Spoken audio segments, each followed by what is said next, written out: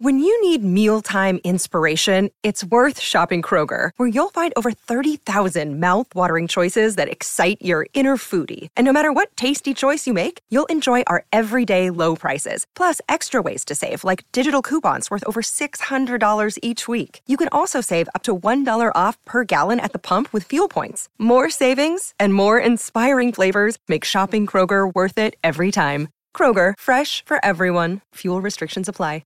Hello, everybody. This is Marshall Poe. I'm the editor of the New Books Network. NBN listeners like to read books and buy them. So we thought we'd tell you that right now, our friends at Princeton University Press are having a remarkable site-wide sale. You can get 50% off books, including ebooks and audiobooks, with the code 50, F-I-F-T-Y, at checkout until May 31. You can save some real money on Princeton University Press books. I encourage you to go there and check it out. Welcome to the New Books Network. Hi everyone, and welcome to New Books Network. I'm Galina Limorenko, doctoral candidate in neuroscience with a focus on biochemistry and molecular biology of neurodegenerative diseases at the EPFL in Switzerland, and I will be your host today. Today we'll be talking to Robert Crease about the new book, The Leak: Politics, Activists, and Loss of Trust at Brookhaven National Laboratory. How the discovery of a harmless leak of radiation sparked a media firestorm, political grandstanding, and fear-mongering that closed a vital scientific facility. Robert, welcome to the show. Thank you very much, Galina. I'm very happy to have the chance to talk about the book. You know, my head has been so full of writing the book for so long. Now I can talk to someone about it. So, can you introduce yourself? What do you do? Well, my name is Robert Crease. I'm a professor of philosophy at Stony Brook University. I'm actually the chair of the department. And I work on the history and philosophy of science. And I started, I went to graduate school as to study philosophy at Columbia. And while I was a grad student, a friend of mine, my college roommate, and I started writing articles about various scientific episodes in the vicinity. Do you happen to know Charles Mann? He wrote 1491 and 1493.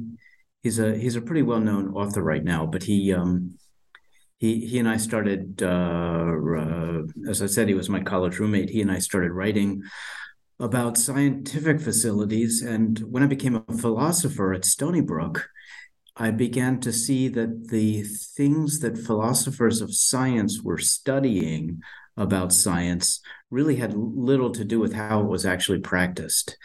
That is, philosophers of science studied things like, logical things, relation between theory and evidence, the development of theories, and so forth. But what it was like for scientists to work in a social environment was something that they very rarely wrote about.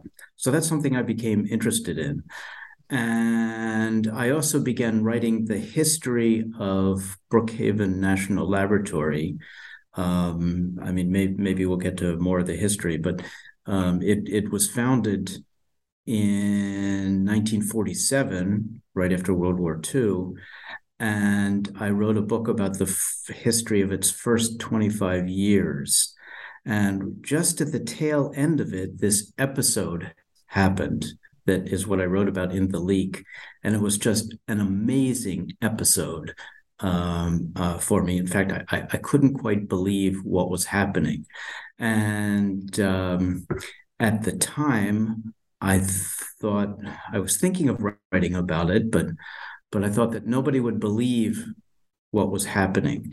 And so I didn't write about it for 25 years. And suddenly it becomes, what happened has become very current. And in your career, have you ever been tempted to become a scientist yourself? Not really. I just have so much fun writing about it. I mean, I guess, philosophers like to stick their nose into other people's business and, find out about other fields and so forth, and learn how they work and compare and contrast them. And I like doing that. So no, I'm not tempted to become a scientist. I just want to study it. And in your career journey, did you have mentors that really inspired and supported you? There were a few. I mean, there was a there were some philosophers who did philosophy of science, and but of the sort that I'm interested in, but not quite. But no, I thought I was really doing in focusing on how science really works in a social environment. I was pretty much, I think, doing something original. And as a mentor yourself, what would you say to our student listeners and perhaps philosophers who are considering studying philosophy of science? I'd say try to write about it. Try to write short articles about what you see, because those will teach you how to study, how to do research, how to talk to people, and so forth. I mean, I've been writing a column for a physics magazine for almost 23 years now. It's called Critical Point, and it's about historical and philosophical and sociological dimensions of sometimes artistic dimensions of physics. And I have a limit. It's 950 words. And the editor goes over it. And every time I use jargon, he says, nope, you got to cut that, rewrite it. And that's taught me a lot. It taught me a lot how to express, how to develop ideas that are important enough to write about and will interest people, but that you can say concisely enough in 950 words, that is one page. So I get my advice is, want to write about anything? Well, practice. So your latest book that you wrote together with your co-author, Peter Bond, is The Leak, Politics, Activists, and Loss of Trust at Brookhaven National Laboratory. So how did your collaboration with Peter come about? Well, as I said, at the time it was happening, I thought maybe I wanted to write about this. But it was, but I didn't think people would believe the story. It was so incredible. It was so implausible. But I collected material. And Peter, who was actually at the lab at the time, thought that it was an important story, and he collected some material. Now, he's not a writer. He was a scientist himself, but he kept pushing me. Every once in a while, he'd say, "Pop, you ought to write about this." And finally, at the beginning of the pandemic, I thought, or just before it started, he and I started working together. And you know, the book is literally with him. I wrote it with him, but he would find documents for me. He would arrange contacts with people. He would, every time I wrote something, he would go over it with a fine-toothed comb. And he was incredibly patient, incredibly insightful. Every time I'd say something sloppily or maybe too emotionally or something, he would point it out. And so it was really a wonderful collaboration. And we started out, as I said, just before the pandemic, and I would go over to his house and we would go over the events week by week, month by month, and I'd take notes, and I would go home and write it and send it to him. And then the pandemic started, and we would Zoom together once or twice a week, and slowly we pieced the story together. Okay, so let's jump right in. And can we start with sort of general profile of the decade and a year of 1997? So what was happening in the world? In the 1990s, well, there was an increased. What sort of thing do you mean? You mean general events or scientific events? What's where's what are you getting at? So put us in that decade, because nowadays, for example, going through pandemic, world has changed. So we don't really know what kind of things were happening. So were there smartphones? Was there communication globally, or? That's interesting. No, there weren't. That it was kind of a different environment. This was before social media. So, you know, information circulated through newspapers, headlines for newspapers. If people found something, and this was important for the story, if people knew about the lab, it was mostly through headlines, not even the story perhaps, but Brookhaven was building let me talk just a little bit about Brookhaven before I answer that. Brookhaven, as I said, was founded in 1947, one of the first national laboratories. And the reason national laboratories were built was to build instruments that were too big a scale for individual universities or industries to afford. And most of them were such as, in particular, reactors and accelerators. These were, individual universities, science departments couldn't afford them. So Brookhaven then built several generations of these instruments of reactors and accelerators. And I should say, when by reactors, I mean research reactors, because it's very important to distinguish between two kinds of reactors. One is power reactors that are designed to produce electricity, and those are huge. And then there's research reactors, which are comparatively which are much smaller, and they're designed to do scientific research. And it's really you need to understand the difference, because in power reactors produce two things: neutrons and heat. And in power reactors, you keep the heat and turn it into energy, and you throw away the neutrons. In research reactors, you throw away the heat and use the neutrons for research. Neutrons are used for studying, structures of materials, and this was important in the day because superconductivity had just been discovered, and you needed neutrons to understand the material structure. They use it for imaging, biological imaging. They use it for making cancer diagnoses and cures, and for producing medical isotopes for health reasons. And so that's what the second generation of research reactors at Brookhaven.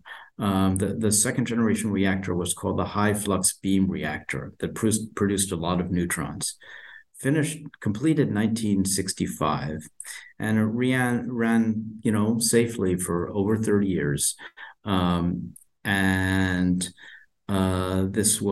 It did a lot of very valuable scientific research.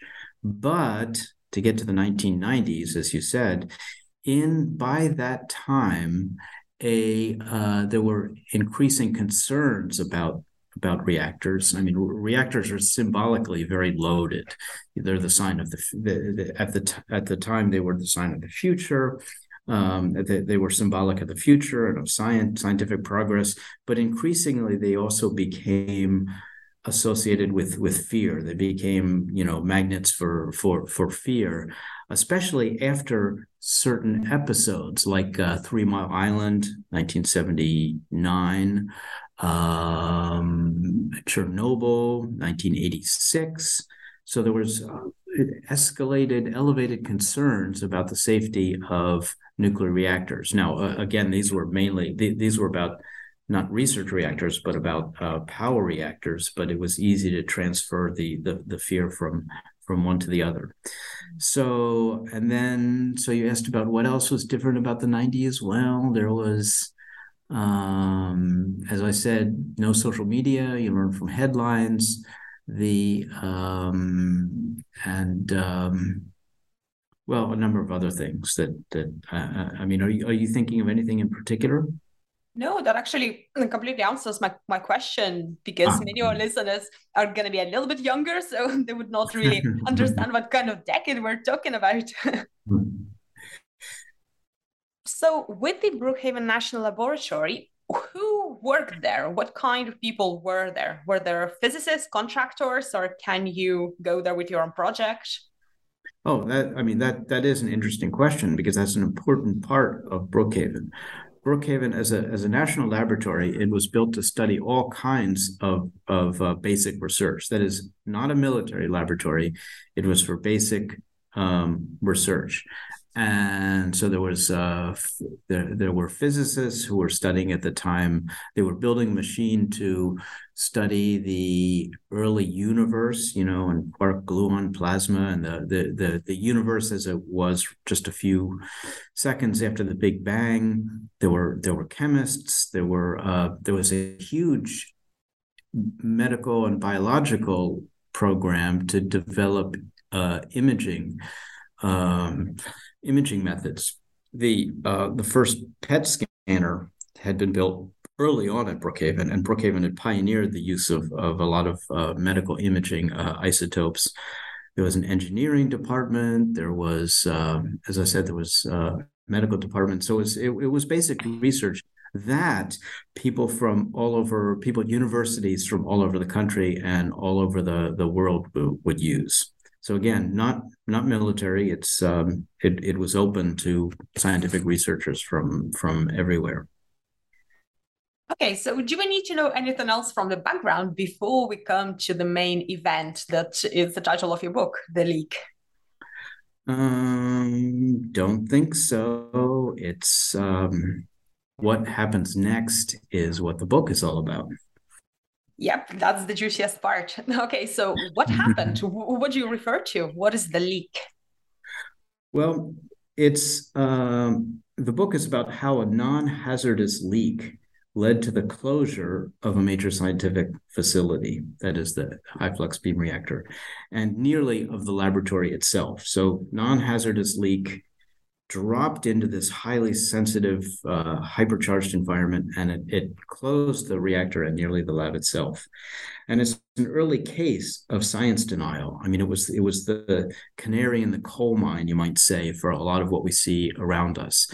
Conspiracy theories, science denial, politicians believing celebrities becoming politicians, and people evaluating whether scientific results are true or not based upon the political implications, only the political implications, and so on. And as I said at the time, I just couldn't believe that this was happening. But I see it all around us now, and it's important to tell this story. Okay, so what happened? What was the sort of technical part of the incident? What do we know? The technical part was, you have the reactor itself, which is run by uranium fuel elements. And when the uranium fuel elements are spent, when they're, used up, you take them and you put them in a nearby pool of water. And that's called a let's call it the spent fuel vessel.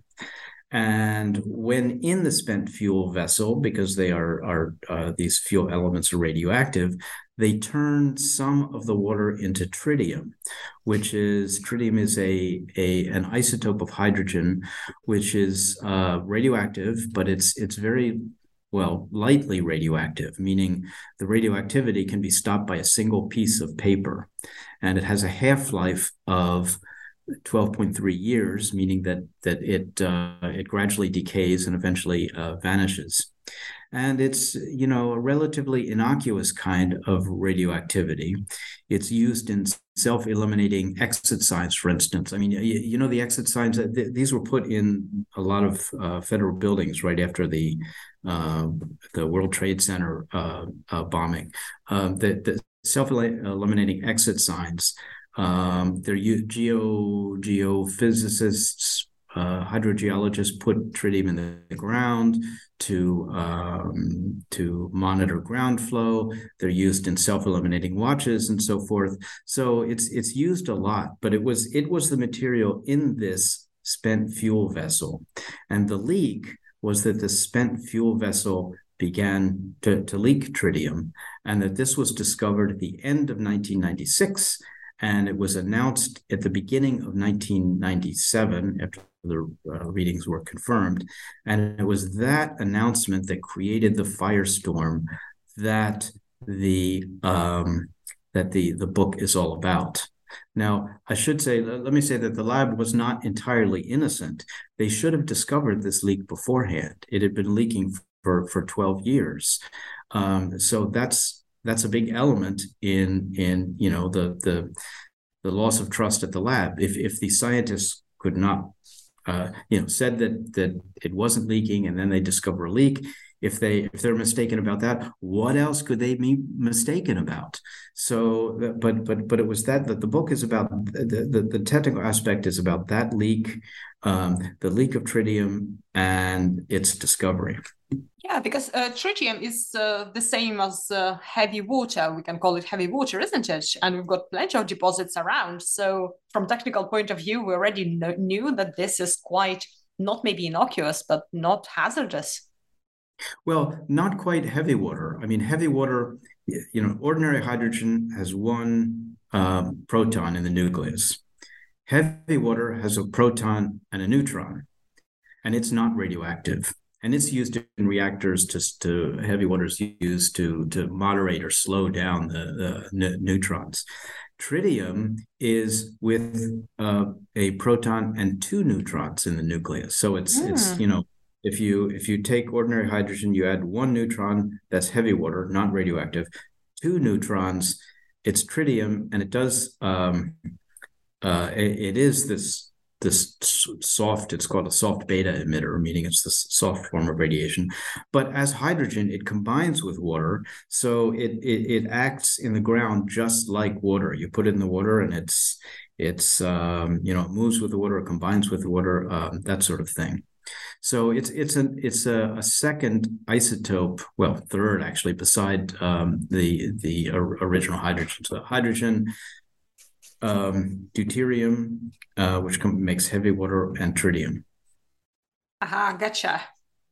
So then let's turn to the reactions. So we can have different levels as well where people reacted at. So starting with maybe scientists and technicians, and what was going on in the field, how did they react to it?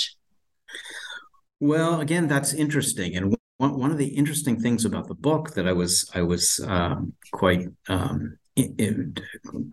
enthralled to find was to see was that the different reactions from different groups of people. The scientific community sort of said, basically ho-hum, tritium isn't dangerous. The leak was not getting into drinking water, either at the lab or beyond the borders of the lab. It was gonna decay. You could it was above the drinking water standards, but those were so low that it was safe to drink. So the scientific community thought, big deal. We'll stop the leak, and that'll be fine. The environmental scientists at the lab said, wait a minute, how come we didn't spot the leak for a dozen years? And so they were concerned about how this reactor that had been designed so safely could, how come there could be this like literal hole in the plans? The politicians politicians was another group. There was, the political climate at the around the lab. We're talking about Long Island and the easternmost tip of Long Island, called Suffolk County, and the local senator and congressman were going to be facing tough re-election campaigns. They were conservative Republicans who didn't have many environmental credentials. In fact, Senator Alphonse D'Amato had literally zero environmental credentials. The League of Conservation Voters gave him a rating of 0% out of 100, and they jumped on this leak in order to show how concerned about the environment that they were. So the reaction from politicians was that they attacked the lab for having missed this leak for so long.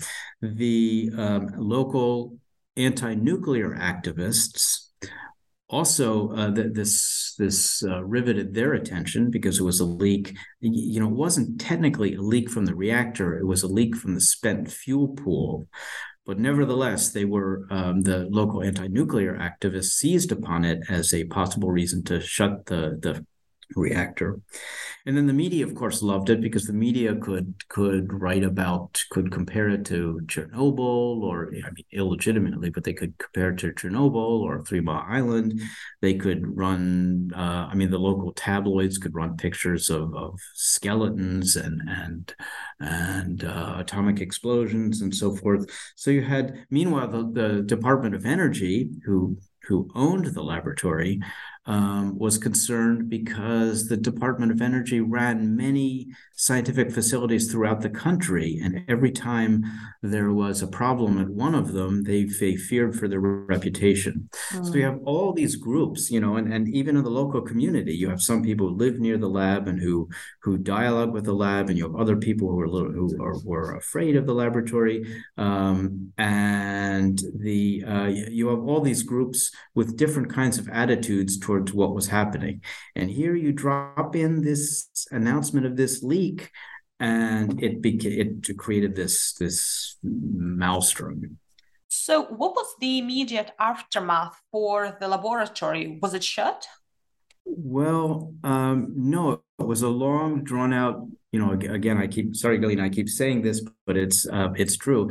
It's that there's an unfolding story, which my book, The Leak, is about. In the first few, so the leak is announced mid-January. Politicians immediately jump on it and begin to attack the laboratory for, its supposed laxness and endangering of the community. The laboratory, meanwhile, sets out to determine to figure out what's causing the leak. Then, at the beginning of May, the Department of Energy fires the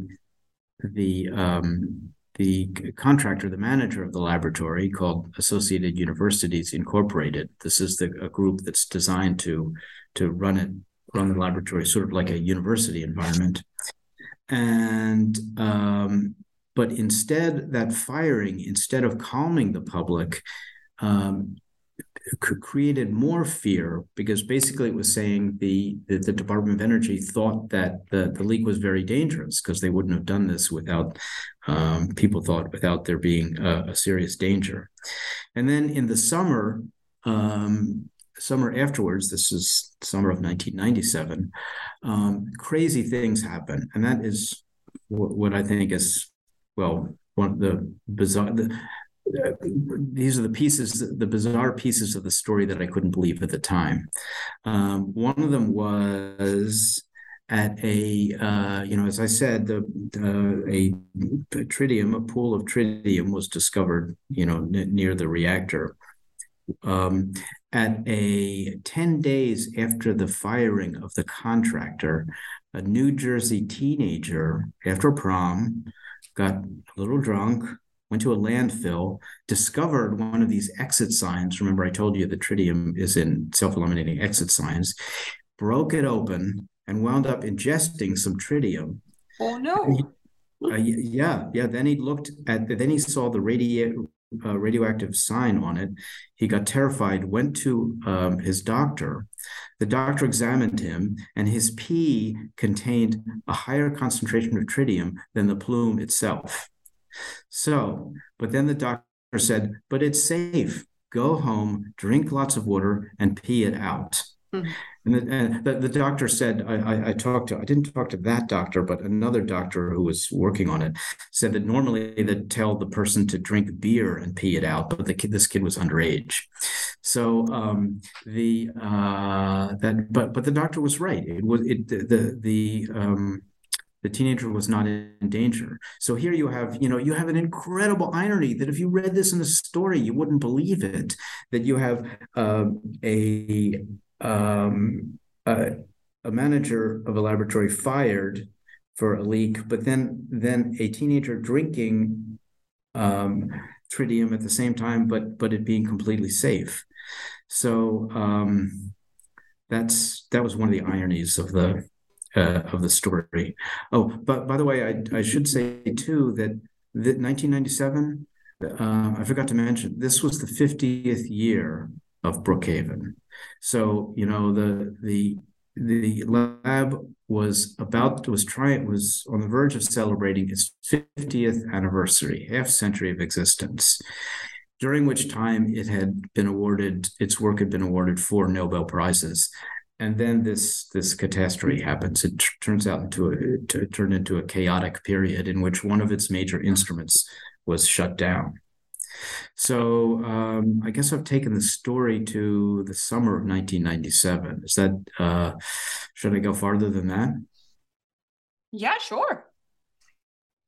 Okay, so the summer of 1997, an anti-nuclear activist group forms whose aim is to shut the reactor, and it's run by celebrities, including most notably Alec Baldwin and a little bit later Christie Brinkley. And so they join this attempt to shut the reactor. In the fall, in September, the 2 politicians, Alphonse D'Amato and Michael Forbes, introduced legislation to terminate the reactor completely. And eventually, in 2.5 years later, the reactor is terminated completely. And so this book, just to summarize this 300.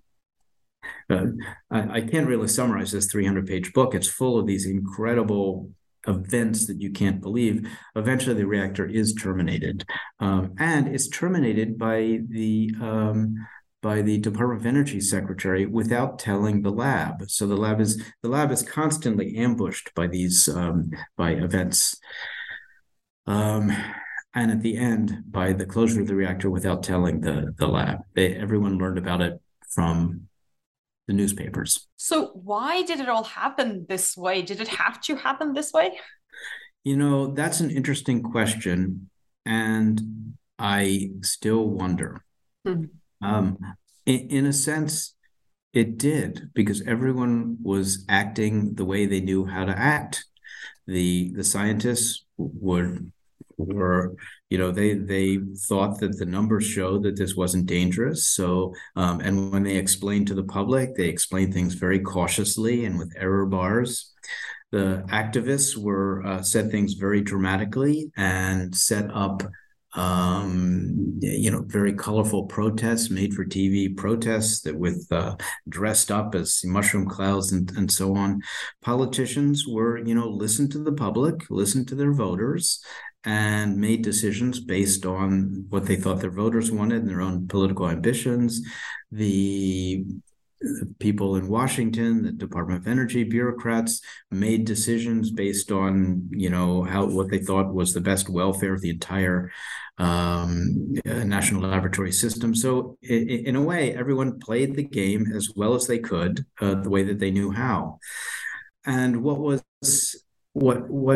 I think the point of the book is, do we want things to happen this way? Do we want our important decisions about health and safety and the environment to be made in the way that they were in 1997, 1998? And I think the answer is obviously no, and that we should think about doing things otherwise. That is, if you ask, should the reactor have been terminated? I don't know the answer to that. We decide, countries decide to build scientific instruments based on their judgment about what kind of science they want and what kind of risks they're willing to incur.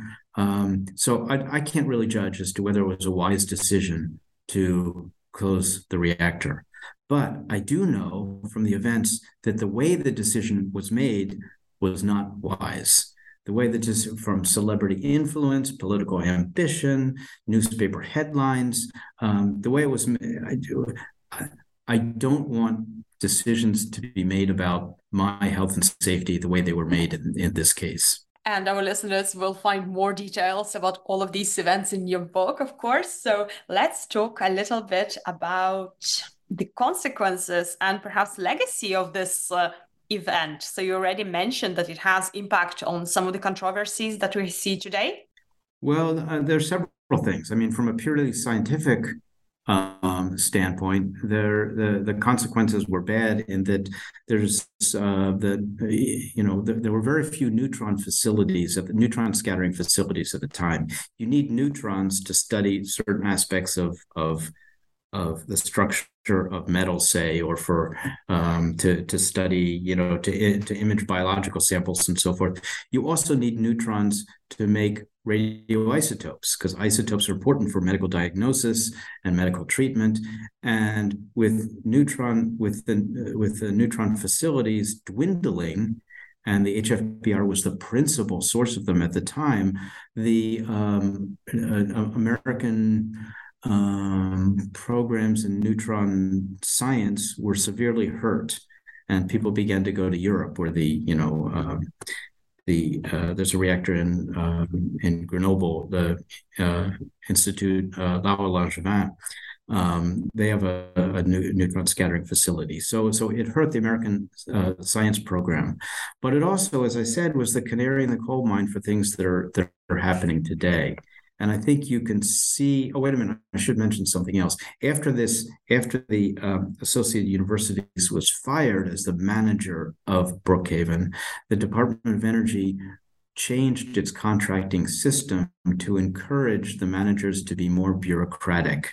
So the character of the way science is practiced at the national laboratories changed after that. And the Brookhaven the fallout, metaphorically, from Brookhaven was to change the character of the working atmosphere in national laboratories. But then, as I said, the main thing that fascinated me from the beginning was that this was the canary in the coal mine for a lot of the episodes of science denial from global anti-global warming people to anti-vaxxers and so forth. That all the techniques you see there were practiced at Brookhaven 25 years ago. So this is kind of a little ocular into what's happening now. So was it a matter of lack of communication that, for example, today we can have everything in our smartphones right away, if something's happening? But in those days, as you said, you had to wait for the headlines and look through the newspapers. Well, if you turn the book over and look at the back, there's a quote from the president of the U.S. National Academy of Sciences, Marcia McNutt, who says, if you think that the successful spread of misinformation is due to social media, think again. Because basically this is what happened then. If you looked at headlines served just as well in those days, if you learned about what was happening at the lab just from headlines, you had no reason not to think that the laboratory was dangerous. I mean, I ran into somebody who actually has read the book, who I didn't know. And he said, he grew up on Long Island and he just assumed the laboratory was a very dangerous place. And then he read my book and he saw all of the episodes happening and he realized that it wasn't the way that he thought it was, but he understood why he got that impression. So I'm sorry, I forgot what your question was. The communication. Communication, right. That's an important question too. What would have and it connects to something you said before, which is, what could have prevented it? But I don't think it was just communication. People think, let's have scientists be better communicators of their work. I mean, you might have gone through things. You're a grad student in neuroscience, right? Mm-hmm. You may have taken courses in how to explain your work to the public. I mean, at Stony Brook here, we have a special Alan Alda Center to teach scientists to explain their work to the public. But this isn't quite. But this didn't quite work at Brookhaven. And the reason it didn't work is because of everything else, all this other surrounding episodes and things that were happening, and the distrust that was being cultivated by the activists and the politicians. A good science communicator, they would have been tarred. People would have said, "Oh, but you're from the laboratory. What you said is false." So So I don't think it's just communication. And it's easy to say, "Oh, just educate people better." But, I don't think education works either. It's the whole climate that produced what has happened. Like, it's the whole climate today that produced what is happening. I mean, if someone, you must have seen or read climate scientists explaining carefully why they think what they do, but they're completely ignored by people who are opposed to them. Vaxxers as well too, and they're Fauci was a great explainer, but he was, there are people who don't believe him.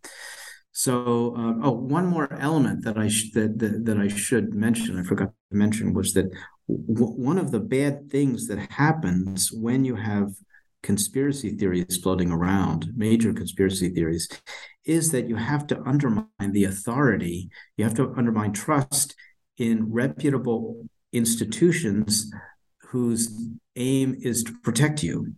So, if you really don't believe in global warming, you have to distrust all of those institutions that say there is global warming.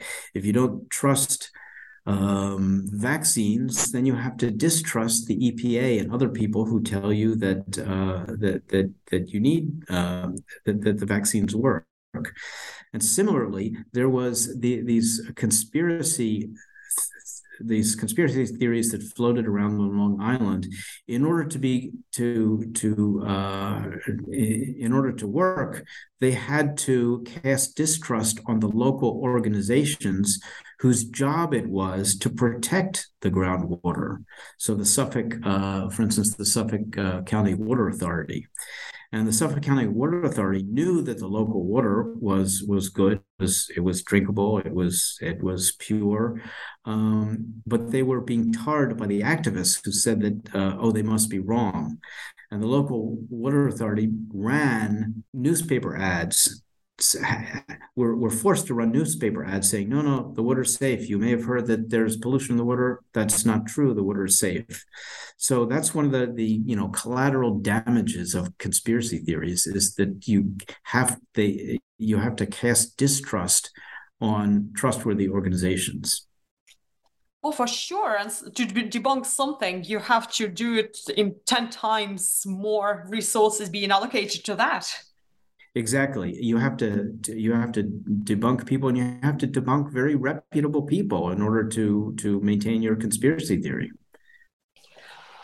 So has there been something that good that came out of it? Maybe policy changes or more control overlook? You already mentioned about the managerial structure. Mm-hmm.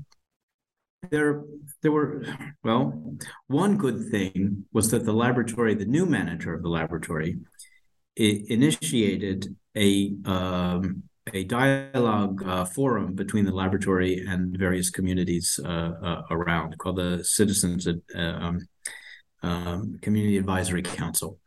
And they bring together a whole range of people, from activists to, people who support the lab and so forth. And they meet monthly, and they talk through issues. That was a very, very positive thing. And it should have happened to the laboratory. Well, I guess it should have happened at the beginning. But that's one very, very positive thing. And the other is that caused us to think about how to care for large scientific facilities. You have to care about the community reception of them. Not just build these wonderful state-of-the-art scientific facilities. You have to think about how it will be received by the communities around you. Yeah, absolutely. You can't just put it there and just look at it, you have to maintain it and everything like that. Exactly. You can't just slap it down and expect that it will be well received. So you just described absolutely crucial point that, in these kind of events, it's never just one thing like communication. For example, there's a lot going on, like agendas of different parties and politicians and perhaps public and media. And is there a way to actually tackle these kinds of events well if there's just so many different moving parts? That's a very interesting question. And in a way, that's the book. That's the point that the book points towards. I mean, at the end of the book, well, all throughout this research, I would ask people, what went wrong? How could we do this better? And maybe I asked, 24 people, and Galina, I got 24 different answers. And I put them, many of them, at the end of the book. So one person said, look, you can't, if you're doing nuclear research, you can't fly below the radar. You have to explain to the public what you're doing and the risks.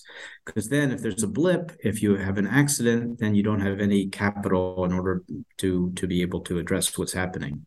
Another person said trusting relationships. Martha Krebs, who was in the Department of Energy at the time, said the key was trusting relationships. So if you don't have trusting relationships, then it's not going to happen.